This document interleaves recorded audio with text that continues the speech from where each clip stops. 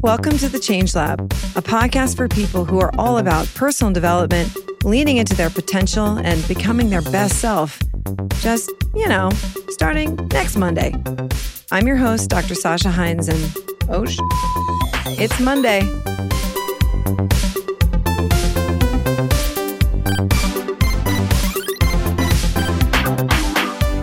Hi, lab mates and TGIM. We're back in The Change Lab. So back in December, I shared my New Year's evolution goal with you all to ditch the booze for the first 6 months of 2024. And I wanted to give you all an update on how this evolution experiment is going. I'm now 6 weeks into my 6-month experiment. So I think it's 47 days alcohol-free as of this recording. And I have some preliminary findings to share with you all. Before I jump into a discussion of the big assumptions or belief systems I've actively been questioning, let me quickly run through what I've noticed so far. I gave up alcohol with the hope that it would have a number of positive outcomes. And I was right. So let's walk through what's been awesome about not drinking. The first thing I really noticed that's been so great is that I just have more mental peace. Because alcohol is off the table, I don't have to deal with the relentless inner negotiations that come with moderating booze. And I'm surprised by how absolutely delightful it is to lose this inner chatter. I'm not kidding. Honestly, this may be reason enough to give up booze entirely. For me, I think no alcohol is just so much easier than some alcohol. For real. Another thing I noticed is that removing alcohol from my life has given me more clarity. I know this may seem, hyperbolic, like I can see clearly now the alcohol's gone. But truly, it kind of feels like I've been driving around with a dirty windshield, and now that it's clean, I can see the real crap that's getting in my way. And this is really important, I don't feel overwhelmed by the magnitude of the work ahead. And there is work ahead for me. The other issues I need to tackle feel less daunting because this experience has increased my self-efficacy. It's boosted my confidence in my capacity to change. If I can change this, what other seemingly impossible habits can I change? And I really cannot overstate how good this feels. So empowering. Feels great. I'm also less emotionally reactive.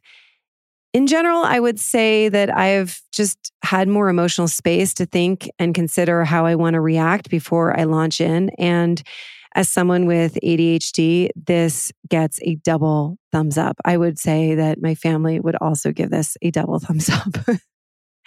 I've felt an increase in my self-respect. Doing what I said I would do feels awesome. I want to walk my talk in life, and the two people who always pick up the slightest inconsistency between what I say and what I do are my kids. So having them watch me engage in this change and really commit to it has just felt so great. And openly making this change has also sparked some very cool conversations with my children about how we can change the behaviors and attitudes that make our lives less than they could be and limit our future.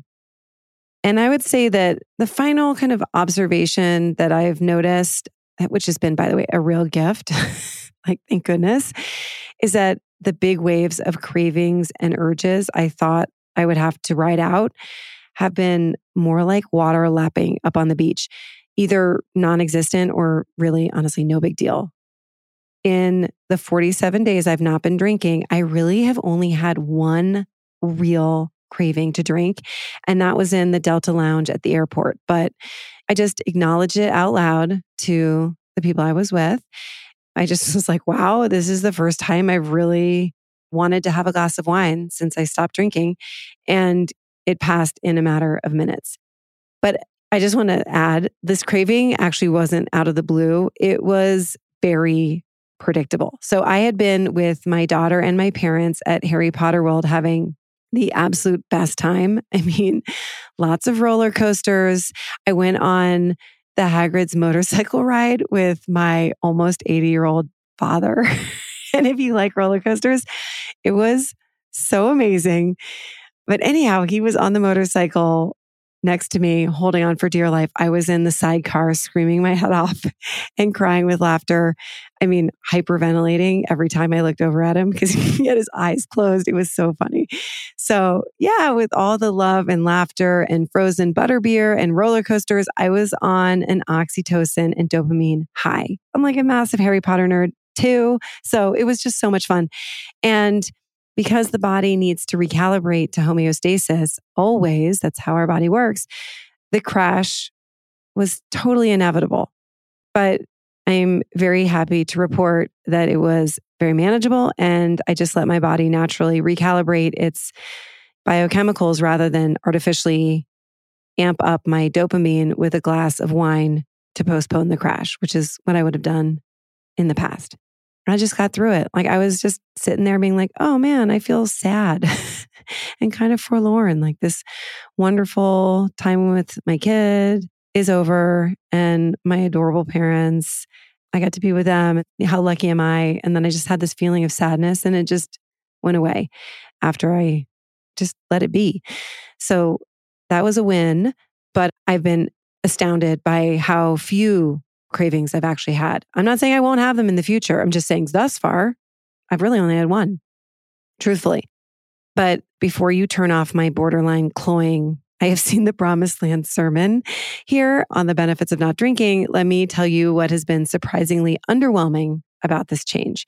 So if you read any Quitlet, and that's, by the way, insider baseball for biographies of people who quit drinking, you will be told when you quit drinking that your energy will explode through the roof, like skipping down the street, watch me go toe to toe with a toddler at the playground kind of energy.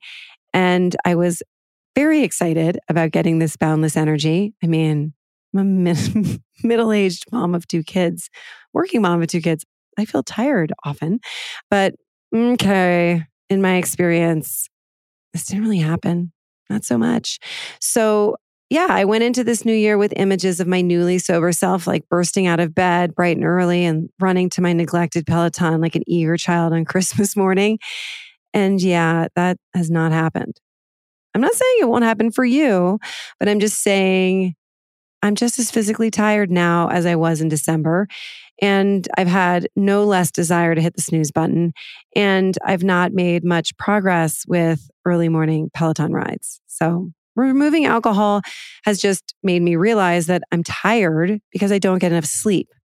Not rocket science, but since I can't blame my puffy eyes on booze, it kind of forces me to look at the real culprit. And that is always a good thing because, as I like to quote M. Scott Peck, the very brilliant psychiatrist, the definition of mental health is a commitment to reality at all costs. So removing alcohol has required that I commit to reality, that my sleepiness, my tiredness is not about anything else other than my lack of sleep. You know, there's that. So yeah, in general, this is how it's been going thus far. Okay, so now let's talk about the change work I've been doing as I've been running my alcohol-free experiment. So you might be wondering, wait, isn't just not drinking the change work? Actually, no. Living alcohol-free is merely the experimental condition. It's just the condition I needed to create to actually do the change work. Questioning the accuracy of my assumptions about alcohol is the real work. I don't want to merely take a break from drinking for 6 months to prove that I can. I mean, I've already done that before, so I would learn nothing new. I wanted to take a break from booze so I could run experiments and test whether the hypotheses I have long held about alcohol and the role alcohol plays in my life are, in fact, accurate. All behavioral change is an expression of a mindset change. So if I want to transform my relationship with alcohol, I have to transform what I believe about alcohol. And as we all know, we can't force our mind to believe something. We have to experientially discover it for ourselves. That's how learning really works. So 3 of the assumptions I have that I held about alcohol that have made me resist the idea of giving it up for good are the following. 1, alcohol is a key ingredient to a good time. And who doesn't like to have fun? So let's have a margarita. 2, all adults drink unless they had a serious problem with booze. And that is not me, which of course is related to my next belief. 3, drinking is a privilege and therefore not drinking is a punishment. And I'm pretty committed to making my life more awesome and not losing privileges. All right, so let's dive into my BS. Number 1, alcohol is a key ingredient to a good time. I've unquestioningly held this belief at the very least since high school. Obviously, ragers are an ancient relic of my past, but the idea that alcohol creates instant fun persists. Whether it's raising a White Claw at the tailgate or the surreptitious pleasure of having a margarita with friends by the pool while the kids are playing Marco Polo, if you want to make things fun, bring the cooler. In making this decision to cut alcohol, I was worried that life would lose its luster. Yeah, that was a big concern of mine. But the even bigger dread probably was that maybe I would lose that luster too. Life would become less fun and I would become less fun. Going cold turkey from the elixir that elevates life celebrations and can turn a dull evening into a delightful one seemed daunting. I mean, cut back, sure, but let go of it entirely? I felt in some way I was also letting go of having fun too. And I can't claim any originality to believing the alcohol equals fun equation. Just take a peek at the definition of the word sober. It's, well, sober. Serious, sensible, and solemn, muted in color. I mean, this categorically sucks. It sounds like ad copy for funeral attire, which makes sense because I was fairly certain my good friend Joy was about to die in dry January. Well, after collecting data for 47 days, I can unequivocally say that the idea that alcohol is the source of fun is complete and total bunk. I've had many belly-laughing fun nights out with NA beer in my hand. I may even have had a shot or two of NA beer while everyone else was having shots at the bar. And my husband and I still have dinner at the bar of our favorite restaurant each week. It's like our real life cheers. You know, the laughter, the familiarity, the joy of everyone knowing your name is still the same. The only difference is that I'm sipping a 0-proof beverage. My middle-aged mayhem has remained delightfully unchanged. Sober hasn't killed my joy because, and here's the beautiful thing I have learned, I mean, at a cellular level, which is so exciting. It turns out I'm the source of my joy and fun. And it may sound so silly, but this is just crazily empowering. That effervescent sparkle isn't champagne's, it's mine. So, take that, Veuve Clicquot. This has been really exciting to internalize, right? To really not stress about this. Like, it doesn't matter whether I'm drinking or not. I know I'm going to have a good time. Ugh, that's such a relief. For me, it's such a relief. Okay.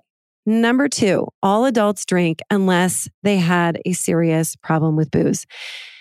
So yeah, another unquestioned belief I had was that everyone drinks unless they had a serious drinking problem or are Mormons or are those people who only talk about their Strava and Oura Ring metrics and therefore are like deadly, deadly boring. But as is always the case with our lovely, biased brains, I didn't notice how many awesome people don't drink by choice until, of course, I changed my mental filter. It turns out that one of the very cool and funny ladies on my hockey team has been drinking NA beers in the locker room after our games this entire time. Who knew? Well, I didn't, because my belief that everyone drinks made it impossible for me to see. I just couldn't see it. And my favorite thing about this is that when I declined the post-game beer and said I wasn't drinking, she piped up with such open-hearted enthusiasm. I mean, just so enthusiastic. Oh yeah, I don't drink either. I haven't for 5 years. And then she was like, sober life is the best life. And at risk of I mean, sounding like a sober evangelist. I think she might be right. But what I don't think but know is that I was wrong. Straight up, I was wrong. Lots of very cool, wonderful, and most importantly, likable adults unapologetically choose sobriety because it's their preferred way to live. And they didn't have a problem. They're not religious legalists, and they aren't quantified life cyborgs. They have merely come to the conclusion that for them, the sober life is the best life. And number 3, drinking is a privilege, and therefore not drinking is a punishment.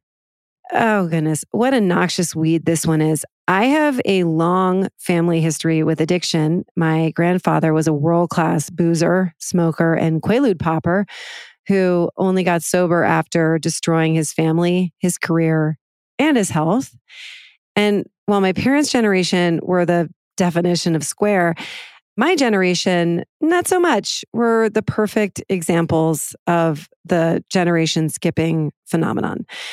I recovered from a food addiction through a 12-step program in my early 20s. So I too have struggled with addiction. Just drugs and alcohol were not my drug of choice, so to speak. But I have participated in interventions, remarkably like what you see on TV, and attended Family Week at rehab. And if you know anything about the family dynamics surrounding addiction, you know that it's predictably chaotic and dysfunctional. So one would think this student of the human psyche would gladly investigate the role of alcohol in her life, but alas, no. No, I didn't want to. Instead, my glass of wine became the status symbol, not only of my, quote, normalness, but also of my adultness. I, the noble moderate drinker, hadn't screwed up and lost permission to have this distinct and all-important adult privilege. Drinking wine with dinner confirmed my membership with the functional adults because I was the good and responsible child who hadn't been demoted for my bad behavior and sent back to the kids' table with the ginger ale. Thank you very much. I mean, it's so cringy. I'm sorry to my wonderful brothers. I love you guys. I'm sorry. I'm such a jerk.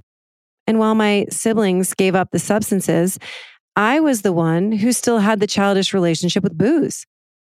That's the truth. Investigating the belief that alcohol is an adult privilege to protect has kind of blown my mind. Seriously. I mean, it's not that I can't find much evidence to support this belief. It's that I can find none. Nada. I honestly can't find one way in which drinking is a true privilege that must be protected. But here's what I have found.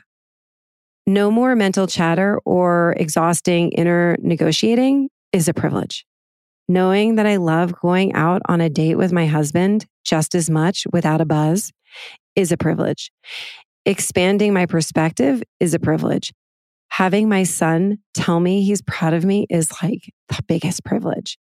Not giving power to a substance that has deeply hurt my family is a privilege. Being less emotionally reactive is a privilege. Reaffirming my capacity to make big changes is a privilege. And being living proof that all these beliefs are total BS is a privilege. Astonishingly, the punishment has become the privilege. So yeah, I can actually hear my neural pathways rewiring in real time, and it's pretty damn exciting. But what I want you all to know is that this isn't really about alcohol. It's about our capacity to change. And in making this change and committing to my growth, I have stepped into the energy of our ever-expanding universe. I know this sounds woo, but just stay with me here, okay? The nature of life is growth. And when we're stuck, we disconnect from the energy that made us. Life loses its vitality and we lose our vitality. We start to believe the lie that change is impossible. And as our sense of possibility vanishes and our energy to create a new future diminishes, we lock ourselves in a wasteland of our own despair and hopelessness. And even more devastating, we start to believe this wasteland is all that life has to offer. That's what stuck is. We're like, oh, I feel stuck. Stuck is despair.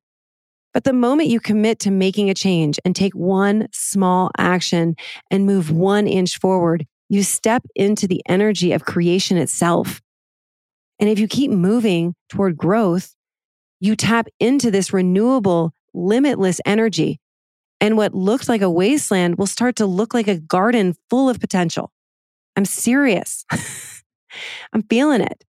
It's not giving up alcohol, but the act of making an impossible change that has filled me with this ineffable joy and enthusiasm of possibility. And this is what I want for you too. And I will leave you with these wonderful words by the Scottish explorer William Hutchinson Murray. This quote is often misattributed to Goethe, but it's really Murray's. Until one is committed, there is hesitancy, the chance to draw back, always ineffectiveness. Concerning all acts of initiative and creation, there is one elementary truth, the ignorance of which kills countless ideas and splendid plans, that the moment one definitely commits oneself, then providence moves too. All sorts of things occur to help one that would never otherwise have occurred. A whole stream of events issues from the decision, raising in one's favor all manner of unforeseen incidents and meetings and material assistance, which no man could have dreamt would come his way. I have learned a deep respect for one of Goethe's couplets. Whatever you can do or dream you can, begin it. Boldness has genius, power, and magic in it. And he's right. The moment you commit to change and step into the infectious energy of growth, you will start to come alive. All right, I will get off my soapbox. Your lab work this week is to take a serious, dare I say sober, look at the change you have been contemplating and do the following short exercise. At the top of a blank sheet of paper, write this statement and question. So this is what I want you to write at the top of the sheet. I want to make this change, but I don't feel ready. What exactly needs to happen for me to feel ready? And then write down as many responses to this question as you can. And let me make this so clear. I don't know is not an answer. You are not allowed to write, I don't know, right? It's not an answer, it's avoidance. And when you're finished, look at what you wrote down and then ask yourself this other question. If someone you love very deeply came to you with a list of what's holding them back from feeling ready to make a life-affirming change, and this list looked exactly like yours, would you sign off on it? And if not, why? I will put this exercise in the show notes for you because I really hope that you do it. It won't take more than 5 minutes and it will give you a lot of insight. And my hope is that it will wake you up a bit. So have a very courageous week. It all starts by putting the own up in grown up.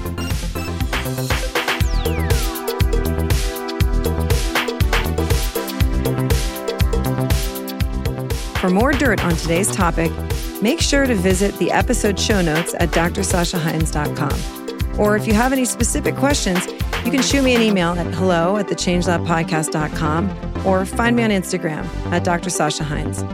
If you're enjoying the Change Lab, there are 3 things you can do about it. Subscribe and leave me a review wherever you listen to podcasts. Share the show with a friend or 5. Or head over to drsashahines.com to check out the ways you can work with me and dive deeper into this work. And if you're feeling wild, maybe do all 3. Thanks for listening, and I'll see you next Monday.